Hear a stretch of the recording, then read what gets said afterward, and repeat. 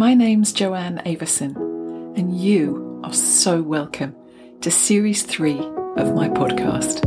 Enjoy. Today's episode is about considering the fascia as what I have called in my book the neutral servant of the body. And what do I mean by that? Well, fascia is the architectural tissue of us, and it's how we self-organize from an embryo. And one of the key things that Jaap van der Waal speaks of, which I think is a really potent idea, it's essentially the truth, and I think it's an idea that we can't afford to ignore. And that is that we begin whole. We begin as what he refers to in embryological terms as a zygote. And that zygote, that completed potential unicellular being, self-organizes into you. Now, clearly, it gets its supplies from the mother,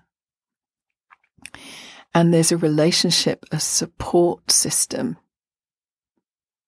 a supply line, if you like. Not that it's linear, please don't imagine that for a moment, but it's a resource. The mother is the resource. The mother is the safety net. The mother is the container. The mother is the nurturer.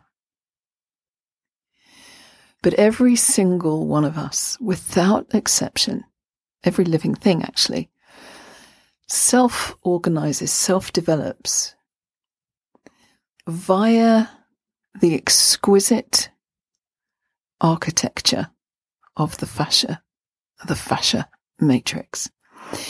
And calling the fascia a matrix is really quite an important terminology, because it is, if you like, a mesh, or it's enmeshed in our beingness that brings it forth. It enmeshes our beingness, or you could say our beingness enmeshes it. Becomes a bit of a conundrum. Like, who came first, the being or the body? I suspect the being.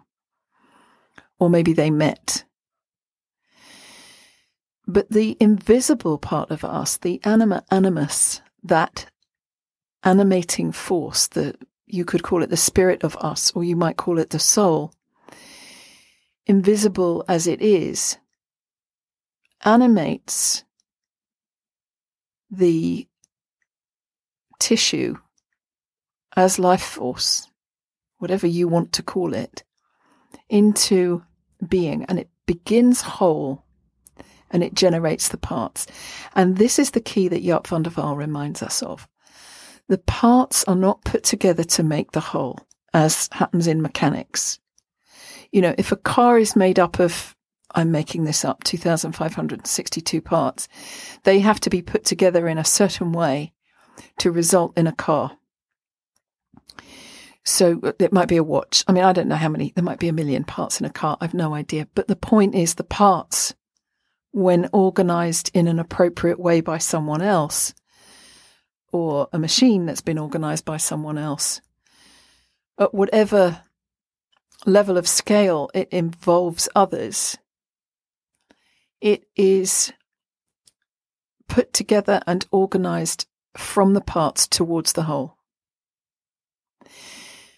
Now, you could say that each one of us requires 2 parents, 4 grandparents, 8 great-grandparents, 16 great-great-great-grandparents, and so on up, until you have many thousands of ancestors to bring about one you. But they are not what we mean by the parts of us, because you begin whole and you form the parts within you. It's sort of the opposite way round. In other words, we could say we're self-organizing. And what's that got to do with neutral? Well, the tissue self-organizes, or we self-organize our architecture as a fascia matrix. Matrix comes from mater, meaning mother. And we require a mothering support, a mothering frame,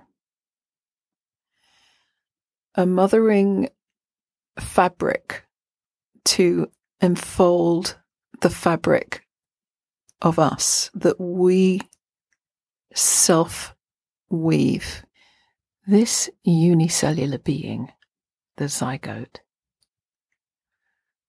shapeshifts and twists and invaginates, i.e. folds itself around and through itself, and weaves this incredible bioorganic origami until it's about the size of a walnut inside a walnut shell.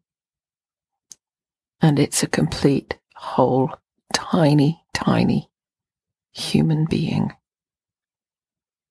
You were that at that point in your self-development.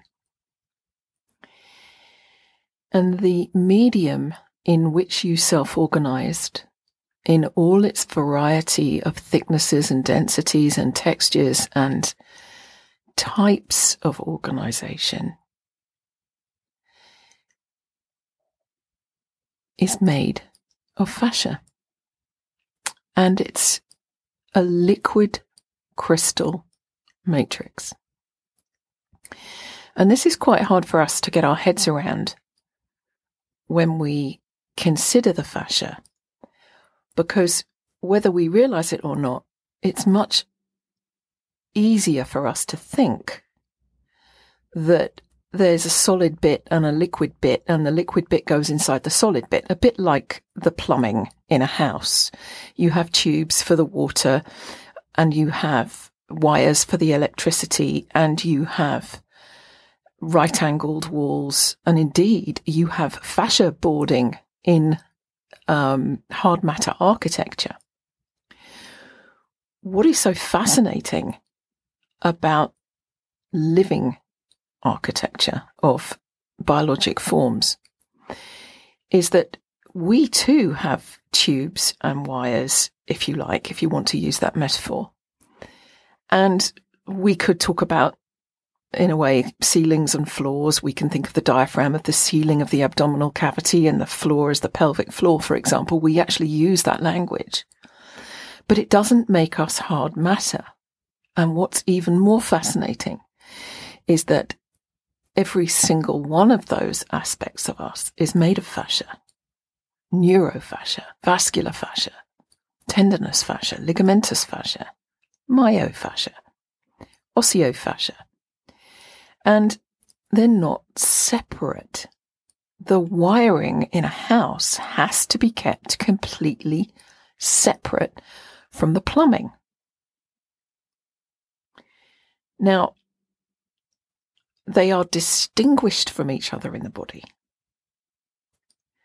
but they're all manifested and filtered and organized by the same fabric. So we actually have huge difficulty in seeing the multidimensionality of the fascia as a whole that self-generated the individual parts. Now, in embryology, very often it gets divided into genetics and epigenetics. Epi means upon. So we have the genetics, i.e. the gene code, and we have the epigenetics, i.e. the things other than the gene code. And there's a whole classical school of geneticists, and there is sometimes a difference between genetics and epigenetics, as you know, we consider the either or, that it's either genetics or it's epigenetics. But what we're being called to do, as we have ever more sophisticated ways of seeing the body and seeing the interior of the body under a microscope, is this ability to recognize that it's not one or the other. It's both, it's neither, it's either, it's or. And that brings us into the ancient spiritual wisdom that loses or lets go of this idea of a duality, the right and wrong, the up and down, the in and out, the antagonistic pairs of muscles. One contracts, one lengthens. It's either doing that to move or it's doing that to move.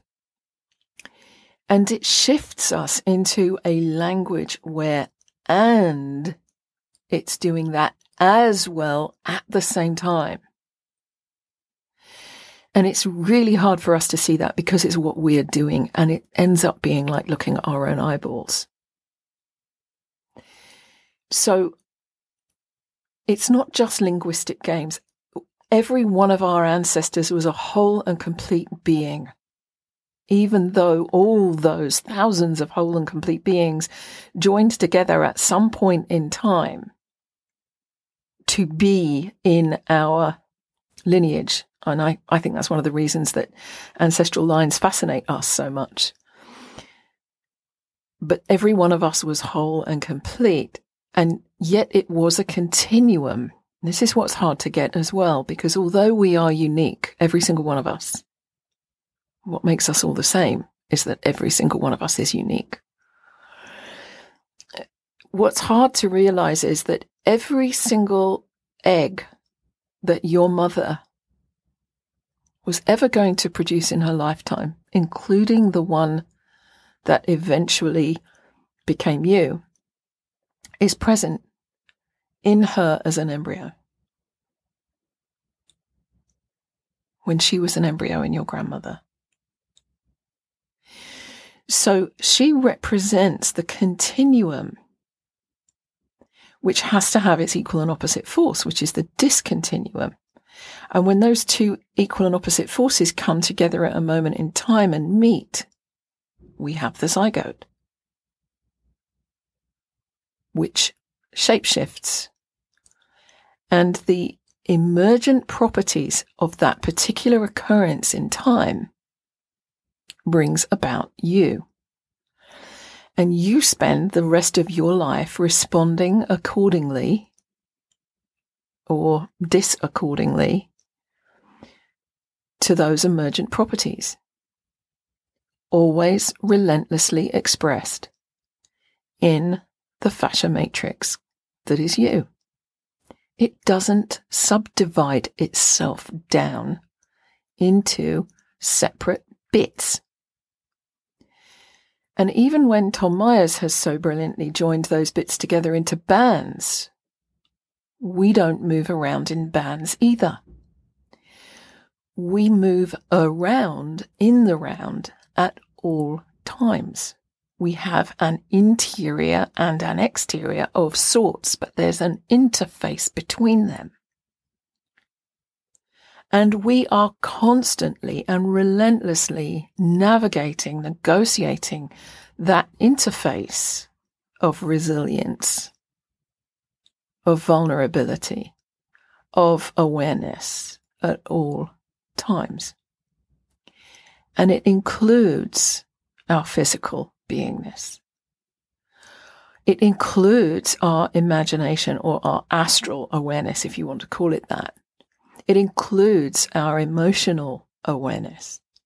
It includes our mental thought processes and our mind chatter and our mind's brilliance. And it includes our etheric awareness. And it's all contained in the soul or the spirit of the anima animus that is navigating that life force to keep on keeping on. That somehow motivated that caterpillar to keep eating leaves until it wasn't hungry anymore, and wove its web that formed its chrysalis, from which it then re-emerged as a butterfly. And you can't analyze the butterfly by pinning its wings to the wall and deducing from its colors, from its wing spread, from its size, from its shape, from any data that you can deduce from it, how or who or what it will become. So we can analyze ourselves psychotherapeutically, physiologically, any which way, but we cannot exclude the life force that animates the quality of what we do and be, and feeds it back constantly and relentlessly through this neutral matrix of our form, the fascia. Now, some of you will challenge me on the word neutral here, because when I say neutral, I don't mean it is neutral in the sense that it's vanilla and we're all the same. And in another way, I do mean that. So hear me out for a second. What I mean is your fascia in certain ways is impersonal. It's feeding back to you. You have a choice as to what you pick up, what you run with, what you make it mean, what you do with it.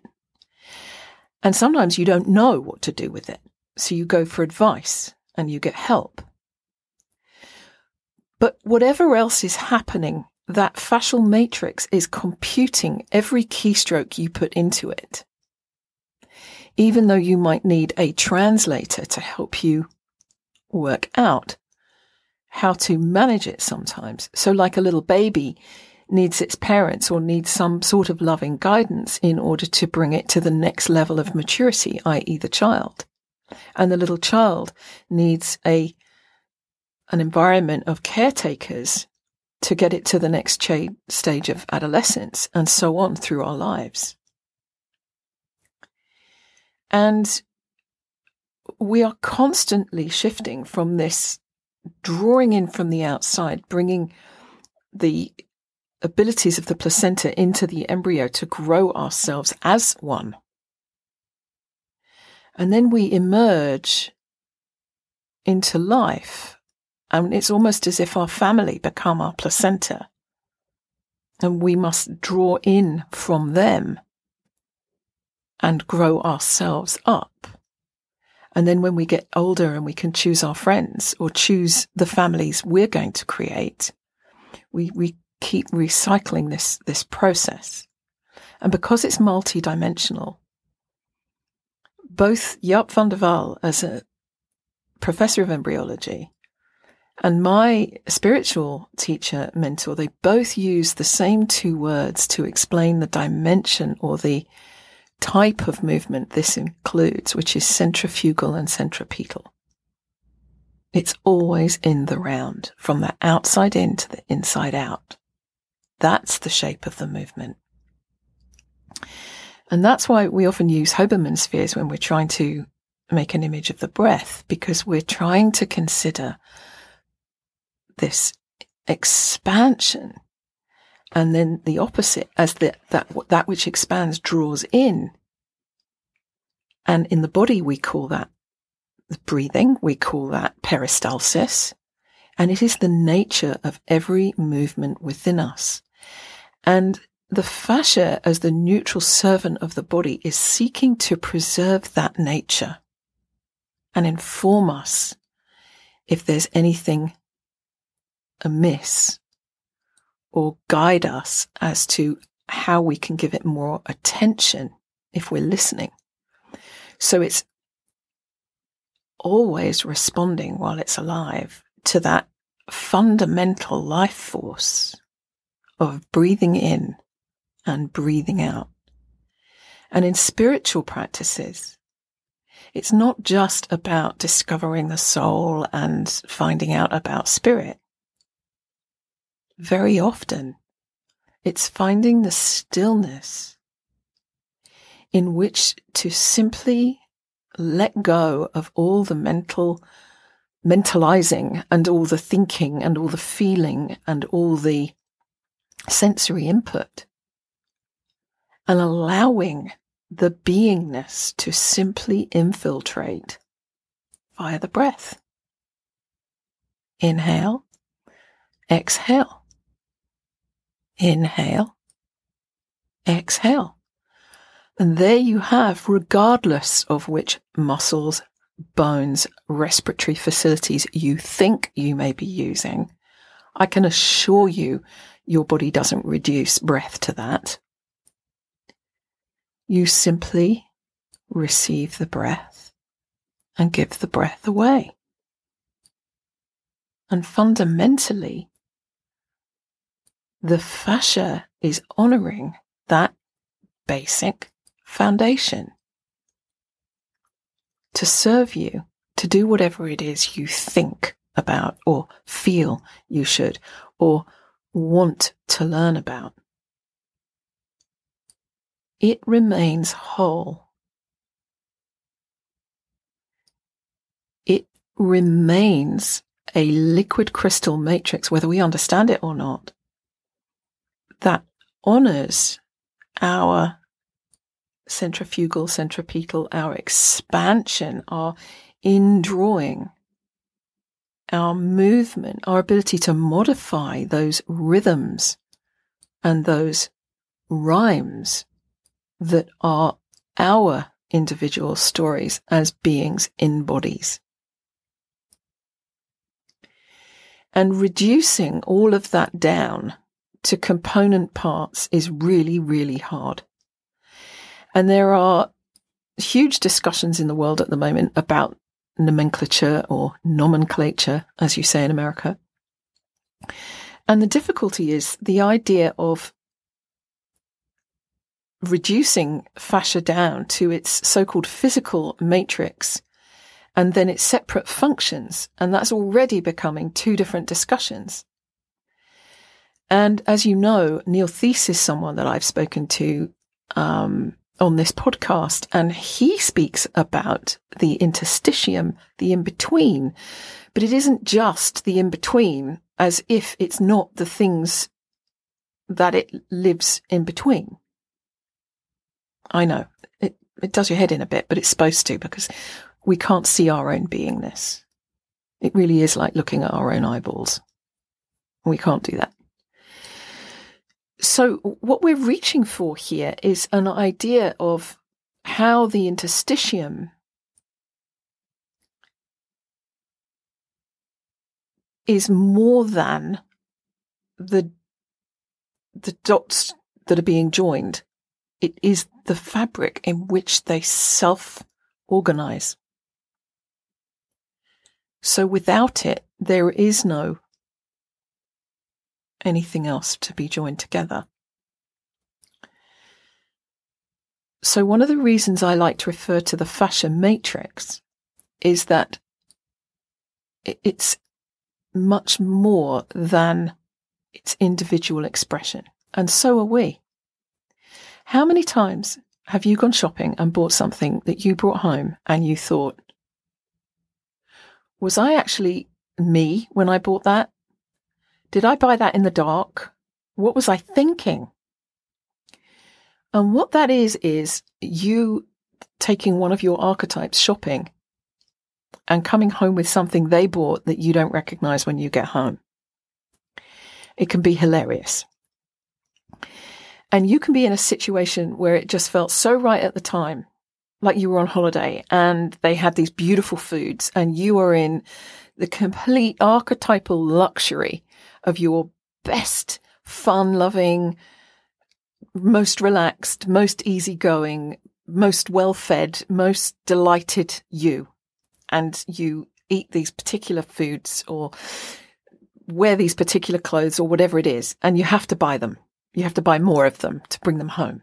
But when you get home, there's a whole different archetypal zeitgeist waiting for you. And suddenly it doesn't matter in the same way.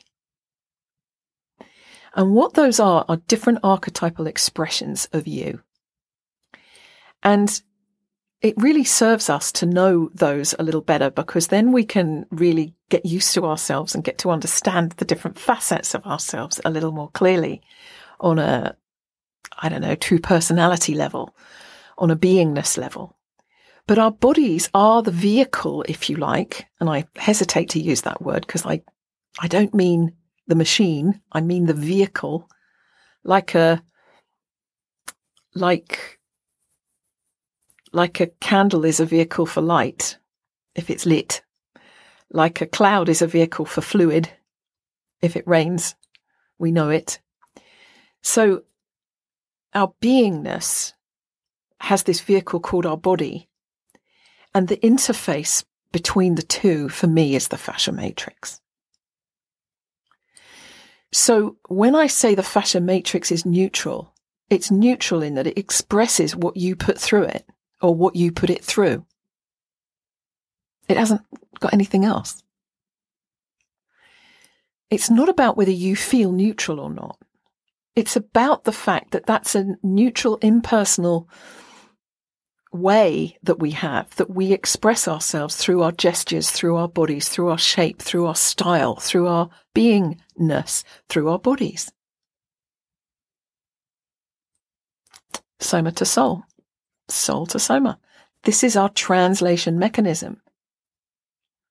And language is one of the means we have to describe it. And I can't quite cope with the reduction of fascia down to a single term, or being broken down even further into different terms for different applications, even though we do need different language. You know, when Neil Thies talks about the interstitium, he's not talking about necessarily the interstitium of the heart or the interstitium of the liver or the interstitium of the muscles, but the interstitium of the whole body unites all of that. It's a unifying fabric, even though it can express itself in distinct parts. It can distinguish itself as cartilage. It can distinguish itself as liver or pancreas. Because the organization of the way it works and the folding properties that it encloses things with and enmeshes things as is part of its genius of self-expression, is part of its service to you as a being. So in a sense, it's neutral, and then it gets a kind of genetic code to pancreas in that place because of this integration of architecture, of motion, of kinetics, of genetics. And it has a species pattern for the matter to enclose and be enclosed by. It cannot be reduced to form or function alone. And it cannot be segregated from the being animating it. And if we go back in history a bit, and we go back a couple of 100 years to John D. Godman, who lived from 1794 to 1830, he was an anatomist and naturalist who died young and was known, if at all, for his outstanding anatomical drawings and studies of the natural world. And he wrote a book called Anatomical Investigations, comprising descriptions of various fasciae of the human body in 1824. And he espoused a principle of honest observation of just whatever was in front of the student. So he asked them to drop all preconceived notions. He asked them to let go of what they thought they were supposed to be seeing, because the study of anatomy was quite established by that time. But he insisted that his students ignored these named systems and looked at the parts within the whole in their original context of the fascia, of the continuous tissue. And he wrote the following. The following investigations were begun without reference to any system and without the slightest wish to support any preconceived opinions. The conclusions drawn were unavoidable, even at first inspection, and their correctness was more firmly established by every subsequent examination. It was almost 200 years ago that he wrote, presciently, at the end of his introduction, "The novelty of these descriptions will perhaps be the greatest impediments to their general acceptation. For it has been very correctly remarked by an illustrious anatomist, Geoffroy St. Hilaire, that there are many persons who become furious at the mere enunciation of new ideas. Like him, however, we shall wait patiently, convinced that time fixes everything in its place. Andrew Taylor Still lived from 1828 to 1917. And he actually referred to the body as a machine, as was the common practice. But he offered the idea that it was designed to heal itself by a force greater than itself. And he wrote, "This life is surely too short to solve the uses of the fascia in animal forms." Just think about that. He recognized that it was multifunctional. It penetrates even its own finest fibers to supply and assist its gliding elasticity. Just a thought of the completeness and universality in all parts. Even though you turn the visions of your mind to follow the infinitely fined nerves. There you see the fascia, and in your wonder and surprise you exclaim, "Omnipresent in man and all other living beings of the land and sea." Other great questions come to haunt the mind with joy and admiration, and we can see all the beauties of life on exhibition by the great power with which the fascia is endowed. The soul of man, with all the streams of pure living water, seems to dwell in the fascia of his body. And this was very prescient because it's only now that we're fully understanding the fluid properties of the fascia matrix. But as a liquid crystal, it is essentially various densities on a spectrum from harder soft matter to softer soft matter. And writing from a view that harks back to Hippocrates in its values of working with the human experience as well as the condition being presented at the time, if someone was unwell, still suggested that the innate human capacity for self-healing came from the fascia. The fascia, I know of no part of the body that equals the fascia as a hunting ground. I believe that more rich golden thought will appear to the mind's eye as the study of the fascia is pursued than any division of the body. Still, one part is just as great and useful as any other in its place. No part can be dispensed with. But the fascia is the ground in which all causes of death do the destruction of life. Every view we take, a wonder appears. I dislike to write, and only do so when I think my productions will go into the hands of kind-hearted geniuses who read, not to find a book of quotations, but to go with the soul of the subject that is being explored for its merits, weigh all truths, and help bring its uses front for the good of man.